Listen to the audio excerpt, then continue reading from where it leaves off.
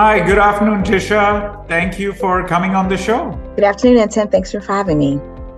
Absolutely, Tisha. So, Tisha, for our viewers who may not be as familiar with you and your expertise, can you please talk a little bit about who you are, your background? Sure. So, my current role is a director of customer insights for Kenvue, which is formerly Johnson& Johnson Consumers. We're responsible for a large portfolio of brands that consumers, 1.2 billion consumers around the world know, like Neutrogena, Tylenol, Listerine, Aveeno, those such brands.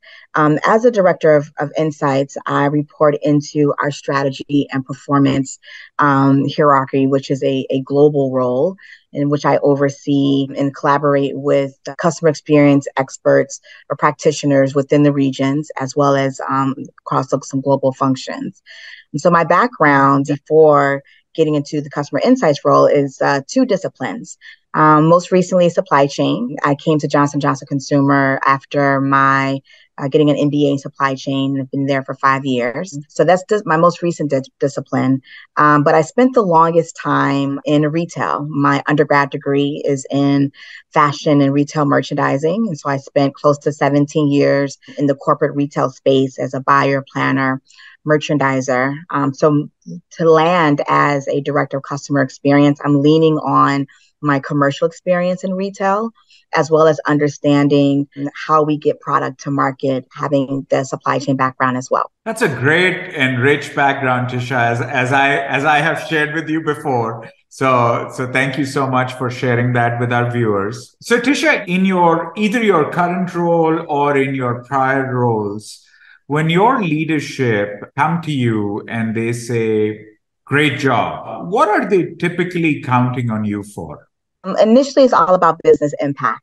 We're all working to improve upon our operational performance. There are key metrics that drive or kind of report out on how we are delivering operational performance. And so in my current role, my CEO gets excited when I'm sharing new insights or things that they haven't heard from before from the voice of customer. They get excited when we develop strategies and plans to action on those insights. And ultimately, when those action drives improvement in our performance, whether it be in our top line sales, our bottom line gross profit, and an improvement in our customer experience scores. So that is what good job looks like for me to the CEO. That's a great answer, Tisha, and thank you for sharing that. I get really excited when I hear researchers talk about impact because that is so near and dear to my heart, especially, a lot of our viewers as well, and a lot of our peers in the research community, we tend to get hyper focused on the how and new shiny tools and techniques that we can leverage in getting deeper into customer insights. That sometimes the what, the why, the impact take a back seat. And so it's so refreshing and so wonderful to have you, lead with talking about impact first, because I think that's so critical. So thank you for doing that. In your world, Tisha, when you have your CEO or you have your other cross-functional teams approach you, what challenges do you see them facing, especially when viewed from the context of improving customer experiences? Can you please talk a little bit about that? Sure. I feel like the challenges are multifold in that it's oftentimes I find myself having to ground people on what the customer experience is because it means different things to different people depending on your role. So shaping that or just having a common framework of what do we mean when we say customer experience.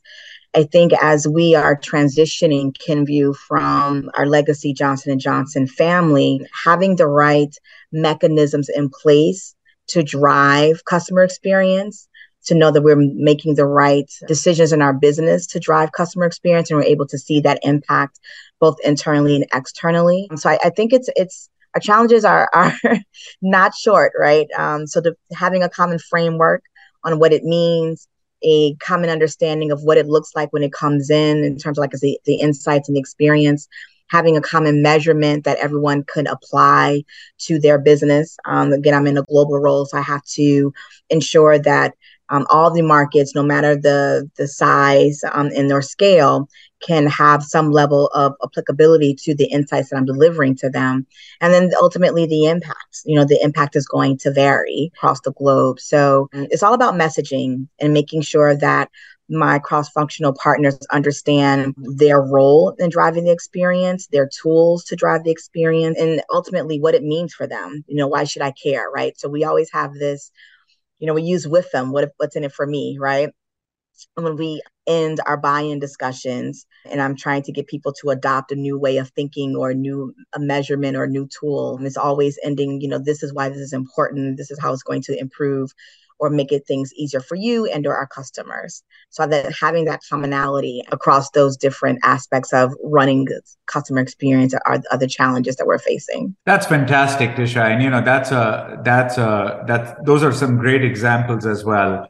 And I want to double click on a couple of those because I think I feel strongly that there's a lot of gold in what you just said. So I want to dive in a little deeper for our viewers.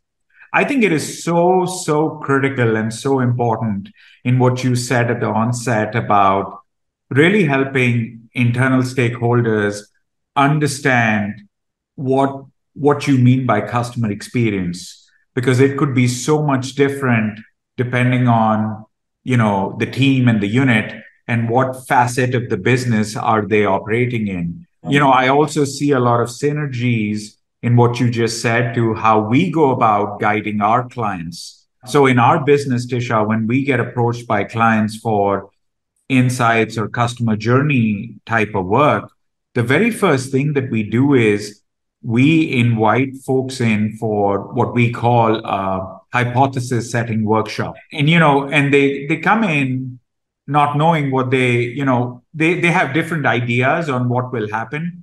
But what we typically do in these workshops, Tisha, is we present a customer experience map or a customer journey map based on what the client currently knows about their customer journey, about their customer experiences.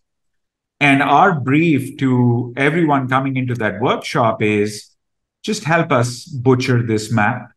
This is not based on any new research that we've done. It's just based on an amalgamation of the understanding and the insights that you all already have. And those workshops are really fascinating, Tisha, because what happens is people are sitting in and we invite, stakeholders from different teams, different units to come in.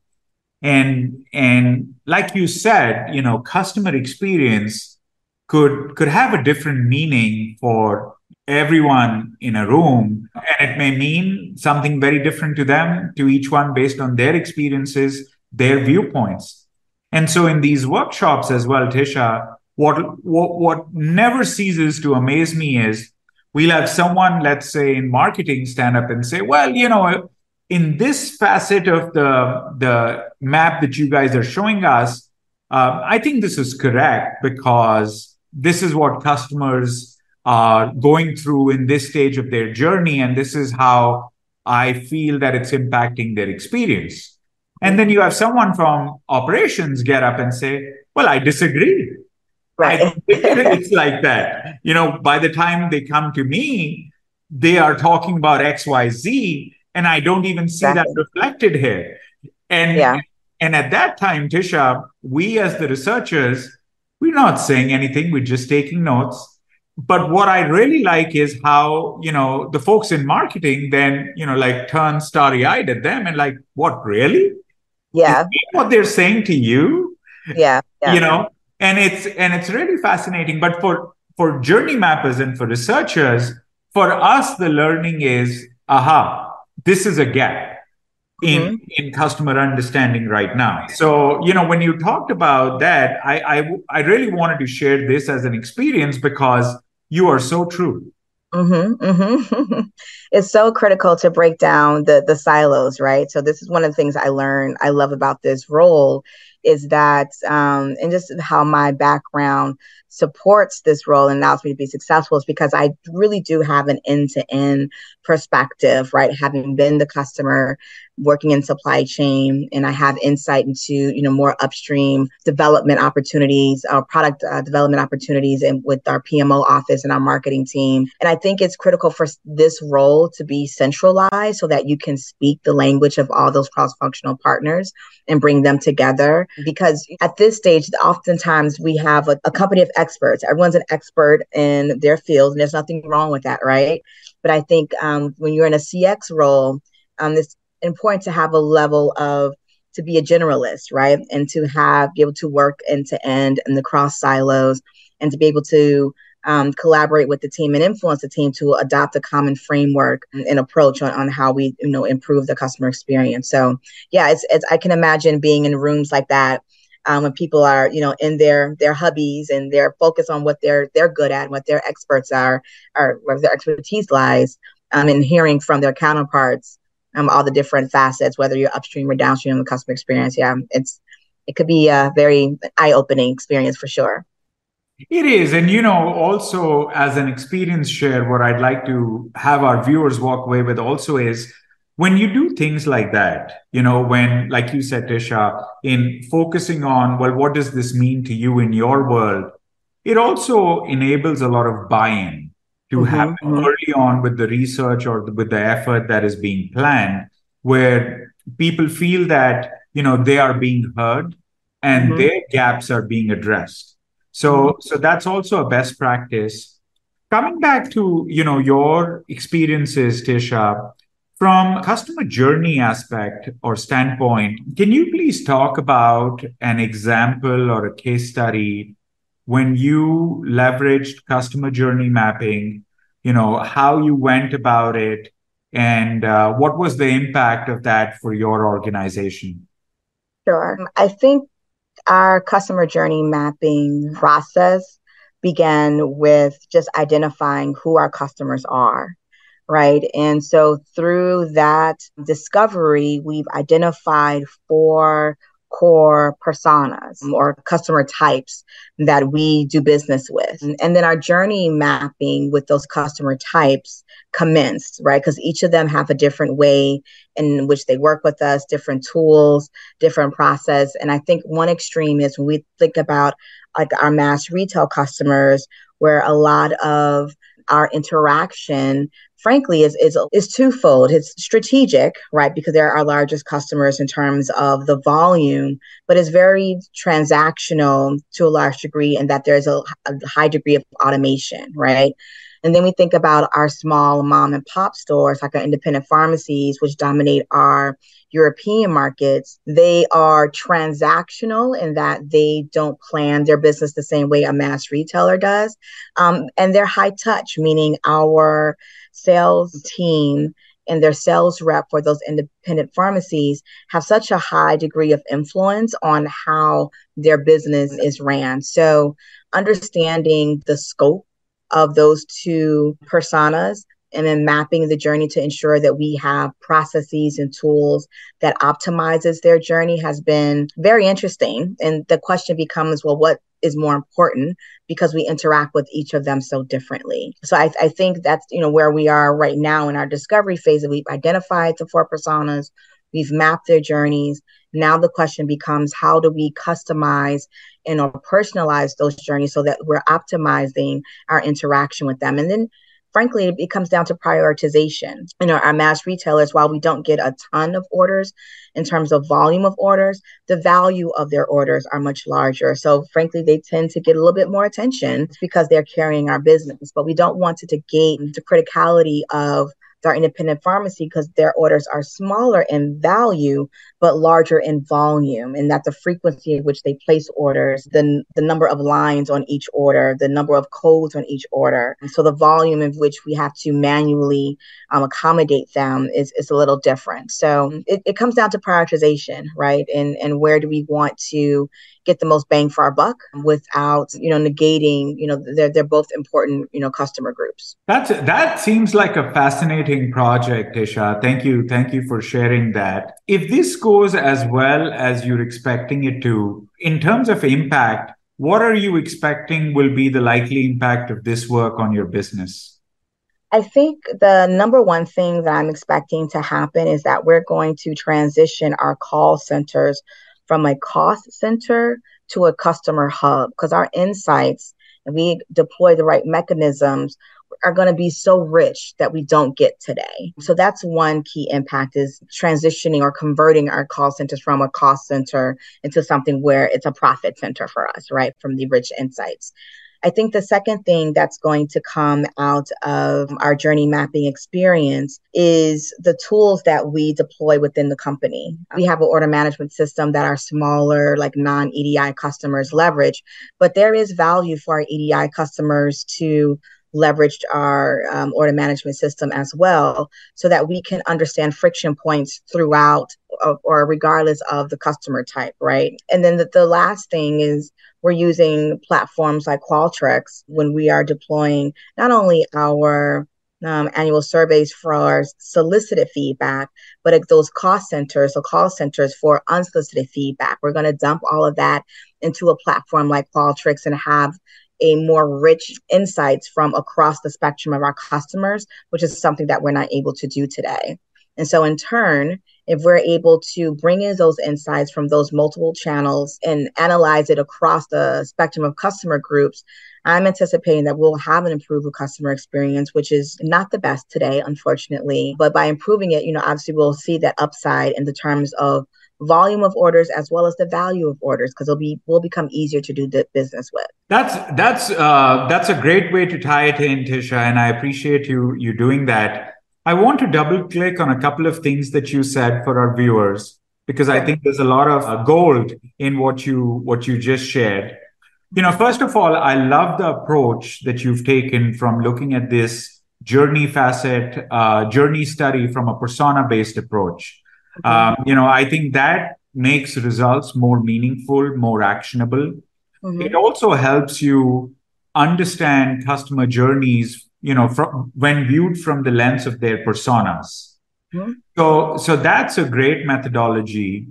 I think the way you are thinking about the impact, especially in terms of your call centers, in making them transform from a cost center to something that is more of a profit center that really guides your customer experiences, I think that is also brilliant. That is also something that when we are guiding our clients, Tisha, we like to encourage clients to think first and foremost about the impact items like you do on not just any journey project, but any insights project as well. Why are we doing this? What is the impact that we're going to achieve? And when we speak about impact, Tisha, then like you, we also have our clients look at impact from three different lenses. The first and foremost is, what is the business impact? So how will this move the needle? In your case, there's a clear business impact on all the improvements that you outlined. The second guidance that we provide is focus on converting those business impact items to financial impact items. So again, in your case, Tisha, and that's why I wanted to double click on what you said, you so brilliantly converted the business to the financial impact in having the organization see how these cost centers can become hubs for customer experience improvement and profit centers. That I think is so key for any of our viewers who are embarking on journey work. If you can tie in those business impact items to how they convert into strong financial impact items for your organization, where how those insights, if those improvements are made, well, how do they reduce costs? How do they generate more revenues? How do they reduce cost leakages? How they build loyalty?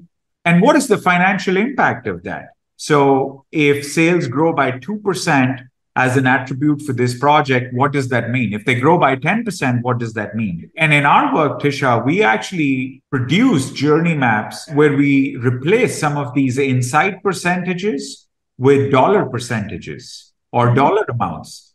And that's a story that gets a lot of appreciation, especially when presenting at the C suite at the board level. Because as you know, Tisha, the C suite cares about the insights, but they also want you to justify, okay, so you're saying we shouldn't do X or we Right. should invest X in the business.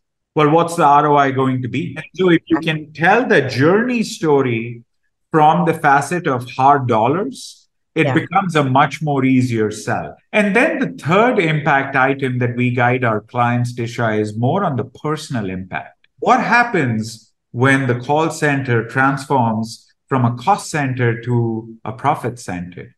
Well, for your leadership or your stakeholders, what does that do for them personally? Does it make someone fight a little less harder for budgets every year? Does it make someone's life a lot more easier?